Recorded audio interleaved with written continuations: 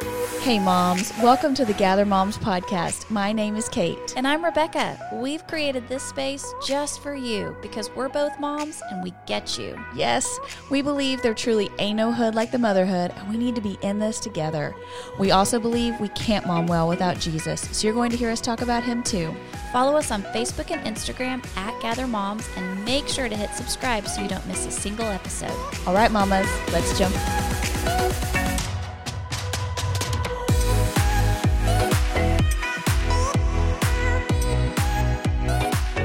Mamas, welcome to this episode of the Gather Moms podcast. This week we have Enneagram expert Christina Wilcox sharing all the Enneagram info with us, and especially how we take care of ourselves based on our Enneagram type. But some of you may not know about the Enneagram or what all the numbers mean.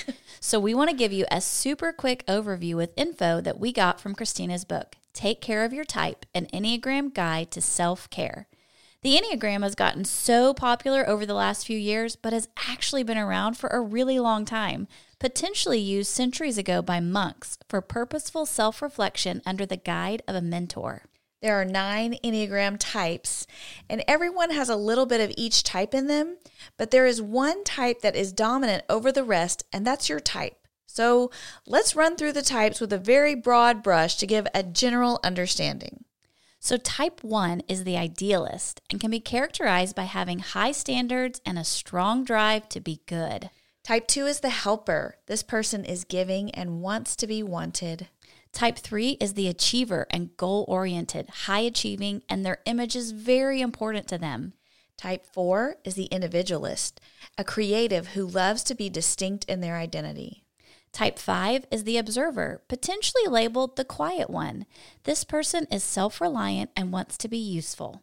Type 6 is the loyalist, who likes to know what the future holds and loves to belong. Type 7 is the enthusiast and the fun one who loves to be free and happy. Type 8 is the challenger. This person may be strong-willed and seek to defend themselves and others. Type 9 is the peacemaker who dislikes conflict and may struggle to assert their own feelings for the sake of peace. Okay, woo, that's all 9. We won't even get into the wings yet, y'all, but we will discuss that some in the episode. But that's your little overview of what the Enneagram is all about as we dive into this conversation with Christina all about the Enneagram. Hey, Christina. Hey, how are you guys? I'm so happy to be here. We're so happy that you are here, and we are old-time friends from way back in the day. You're making us sound like we're 80. Well, excuse me, it's been a minute. Not that long. Christina, it has been a minute. Okay, so we met when we went to the same church. Yes. So how long ago was that? Like, how long have you, because you live in Colorado now, right? We're Yes. so envious over your sweater. Yes. So I have been living in Colorado for 3 years exactly. Okay. But so not that long, but I think the amount of time when we were probably actively in ministry together might have been a little bit longer ago. Yeah. Okay. And then the two of you cuties got married and decided to go off on a wild adventure together to Colorado. What took you to Colorado? Yeah, there's a lot. We both, even before, we knew each other individually, we always had kind of dreamt of like living somewhere else or trying out a different environment. So whenever we started dating and we're talking about the future, we both kind of were on the same page about wanting to move somewhere else and try somewhere new. So it kind of was like a matter of time and the right opportunity to go. And it just ended up kind of working out. There was a lot of different things going on in our lives that led to just a need for like a blank slate. And so we left and literally right before the pandemic happened, really. So we got here and I started like a full-time tech job where I didn't do tech stuff, but I was like working at a tech company, and then I got laid off almost immediately because of COVID. So it definitely was like our adventure started off very quickly. But what a we place love to it be here. pandemic in Colorado because you could that's what go we thought climb a too, mountain. because I mean, that's yes, awesome. 100%. Yeah, we at first it was obviously a bummer because at the time when it was first going on, I mean, it was terrifying. We all remember how terrifying it was, but then when we started really thinking about it, we were like, we wouldn't be able to see anyone anyway. Yeah. So we might as well like be here where In our God's apartment country. we can see the mountains. That's Yes. right. That's Yeah. right. Yeah. So it's been so cool to keep up with you and then watch your Enneagram account blow up. I have always been interested in the Enneagram. I'm so glad that that's what we're talking about here today is help with the Enneagram. Rebecca has always been on the fence about the Enneagram. We're going to dive into that in a minute. I'm an unbeliever, Christina. I'm an unbeliever. It's okay. We didn't have the okay. Enneagram in the bubble. Yeah. Rebecca grew up in the bubble. We reference that a lot on the podcast. She was very sheltered. But it's just been really cool to watch you and see your cool graphics and all the things you design.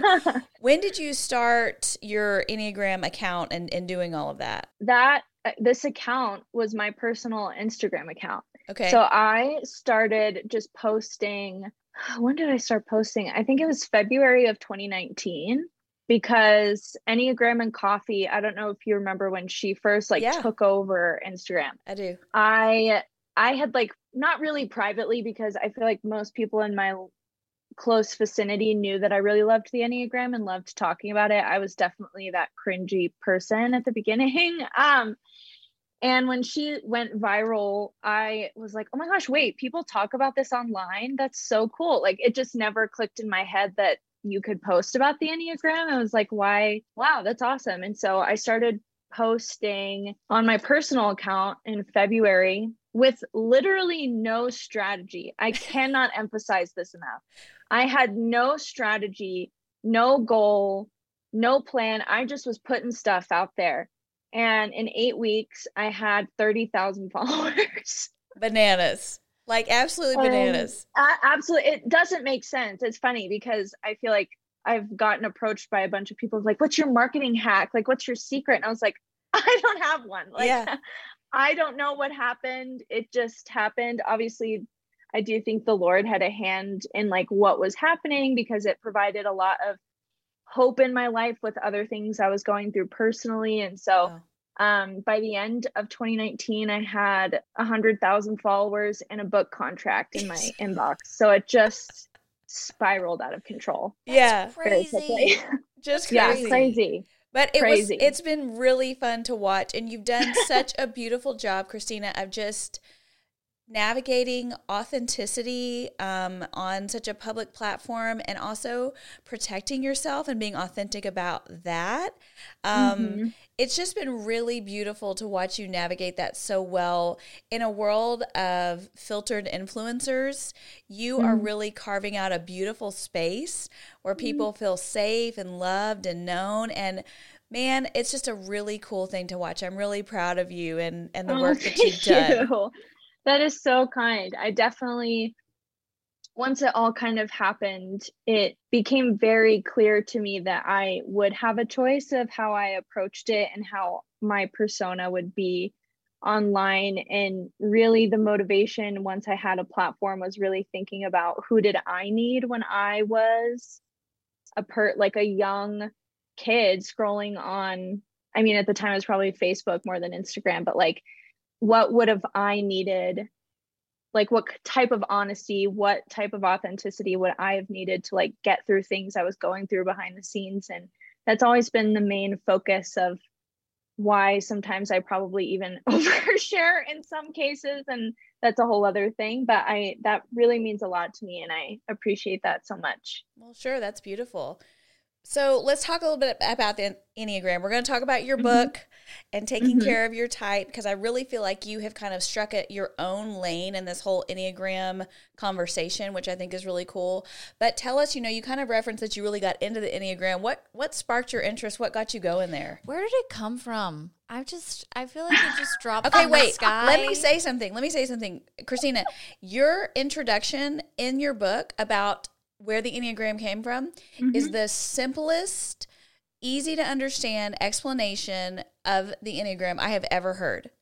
Oh, wow. Thank you. Seriously, I really That's feel like great. you like boiled it down and you make it very, your language in this book and just kind of how you've explained the whole thing is very like easy, natural. It's not, you know, you're just not overdoing it and overthinking it. And I really appreciate that. But for Rebecca, who clearly read the prologue but just needs an update, maybe No, we can you're answer good. that I question. just don't think everybody out there knows the Enneagram. I don't think that they're For sure. on that train.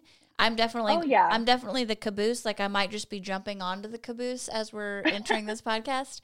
But I just don't think everybody does. So that's why I'm fascinated by like where in the world did this drop from the sky? Yeah, Especially for those of for us sure. that have not been around it. Yeah. Yeah, for sure.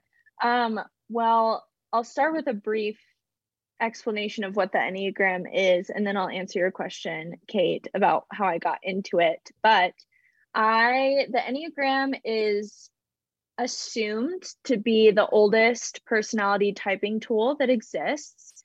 There's many groups that have tried to like take ownership of its origins, which I feel like online you see a lot of debate with everyone on all different sides of like, is this witchcraft? Is this this? Is this this? And there's a lot of groups that have like tried to take ownership of like where the typing tool have tried to assign it like a moral hierarchy. But at the end of the day, the most solid findings of where the Enneagram came from is with monastic roots. So it used to be a system that monks would use with like, I don't know what a new monk, a mentee monk. A I don't mini know monk. what that is. Yeah. A mini monk. That's Okay. perfect. A monkette. That elder monks would use with mini monks to work through spiritual disciplines, heal childhood wounds, and it used to be a very sacred and private thing. Only your mentor and you would know your Enneagram type because that's how deep the findings and insights that came up usually were. Obviously, with the memification of everything, the Enneagram is definitely super different now, and it has taken on a whole new light. But I definitely, how I approach the Enneagram is obviously I want to have fun with it and also keep it light in some cases, but I do try and stay true to those original roots of how I really think in the time that I've been posting about it and sharing resources about it, I've seen it be the first step and gateway tool for people before they go to therapy. Wow. Okay. Yeah, it's like it's a very approachable, non-judgmental way to look at yourself authentically that usually you would even do like with a therapist, but it's just a way to work through things on your own. And often the things that you find, I mean, even for me, like I sought out therapy after some of the things I was discovering because of my true core desires and fears, etc. So that's like a brief overview That's of so what good. the Enneagram was and then what it is now. I got into it because there's a worship leader that I worked with for a long time that you guys probably remember. And he was very into the Enneagram. And he had me take the test one time in the green room. And I got a 4 and was so insulted by the Enneagram. I have felt that. I have felt insulted by the Enneagram. Okay, that's a normal feeling. Yes, because I will say, so usually when you find your type, you feel perhaps more like exposed or violated than insulted. And for me, I was like, this is how people see me. Like it was my worst nightmare. Like it was not, I'm not a 4. But the fact that like, and So there's it nothing lied to wrong with you? fours, The I'm test making it lied to sound you? like, well, what I learned is that I have a tendency to adjust my image to what I want people to see, which is a whole other conversation, even within the Enneagram. So I noticed that my Enneagram type would change based on who I was around, like the majority number in the situation. So at first, when I found out I was a 4, I was like, wait, what? Like, that's not that's not me at all. How could this be true? And so I like shunned it for a really long time. And then I randomly picked it up again one day because I started to see like relationships in my life grow healthier because they were using the Enneagram. And that was really fascinating to me. And so then I just did a really deep dive from a relational perspective of how it could improve understanding in relationships. Okay. And that kind of is what got me on the whole Enneagram train. Is I loved seeing people in my life understand each other in a way that they hadn't previously, and then see the fruit of that in their life if they chose to like take it seriously. So that's what really sold me on what it could provide for individuals and relationships. But I also have had definitely a roller coaster journey to get fully on the train. So relationally, it reminds me a little bit of like the 5 love languages, right? Yeah, for sure. In the sense where you understand like, oh, this is how they give and receive love, right? Just being able to understand. And then it improves your relationship so much because you stop trying to do it your way and understand how they think. And this is just another tool to do that, you know, to understand. And so I think it's great for us to think about as moms, not only as we understand ourselves, but then also as we understand and care for our children, our spouses, you know, and things like that. So I think it's a great conversation to have. I struggle with it a little bit, even as you were saying that about our kids. I feel like it's putting me in a box, Christina. Okay, so she doesn't like it. She feels like it puts her in a box, and she's resisted it. I'm resisting it. Well, I will say personality tests do kind of put you in a box. There's no, like, there is never going to be a personality test that encompasses the full human experience. And I think especially when it comes to like children, the research I've done is when obviously there's like a golden rule in the Enneagram of not typing other people because you don't actually, the whole point of the Enneagram. I'm so sorry, Rebecca. That's for what years, everybody does. I've been telling her she's a 7 and she hates it. She's like, I'm not a 7. Yeah. Well, and that's the thing. It's like, I mean, obviously I'm saying that and I've done it too, but the purpose of having that rule is so, yes, someone's behavior might be presenting itself in a specific way, but their motivation behind that behavior could be completely different than, oh, they have 7 behavior, but are they motivated by what a 7 is motivated by? And I've heard with kids that obviously you don't want to type your kids, but there's a way you can kind of figure out perhaps like because there's different stances in the Enneagram. I'm getting very nitty gritty with it. It might be too quick, too fast, but there's like a future oriented stance, a present oriented stance, and a past oriented stance where there's 3 numbers in each of those groups. Okay, wow. And the recommendation has been, rather than trying to find your kid's number, try and find their stance so that you can at least understand how they're viewing reality. Are they always looking towards the future? Are they caught up in what's happening in the present, or are they more nostalgic and always looking to the past? And that can be a clue in helping guide their personality and parenting without being like, my kid's an 8. Yeah. Yeah. Okay, so that but they're 5. That begs the question: what you're saying that they might present as an 8 in their teen years, but really they're a 3, and I'm just picking numbers. But the idea that, does someone stay the same number their whole life, or is there movement? So there, within the Enneagram system, there is movement because you have your dominant number, but you also have numbers that you gravitate towards in like stress and growth.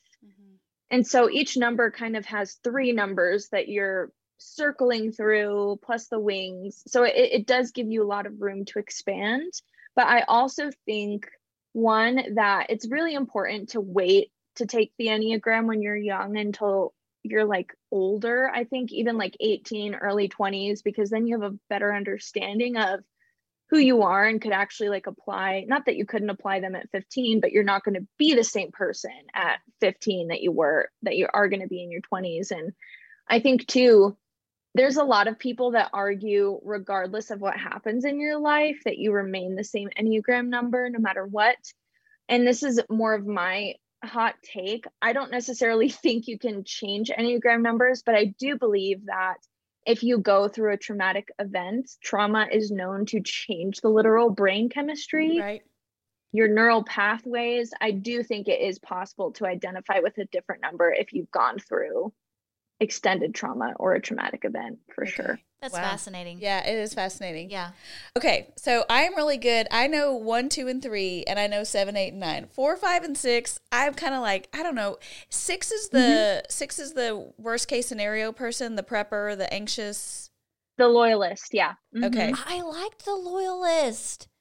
You said worst case scenario. That one, I was drawn to that one. It's not necessarily a bad thing. I just don't identify with it. No, they because- think in worst case scenarios usually. Like Oh, they have a that's totally struggle not me. with ruminating on worst case scenarios.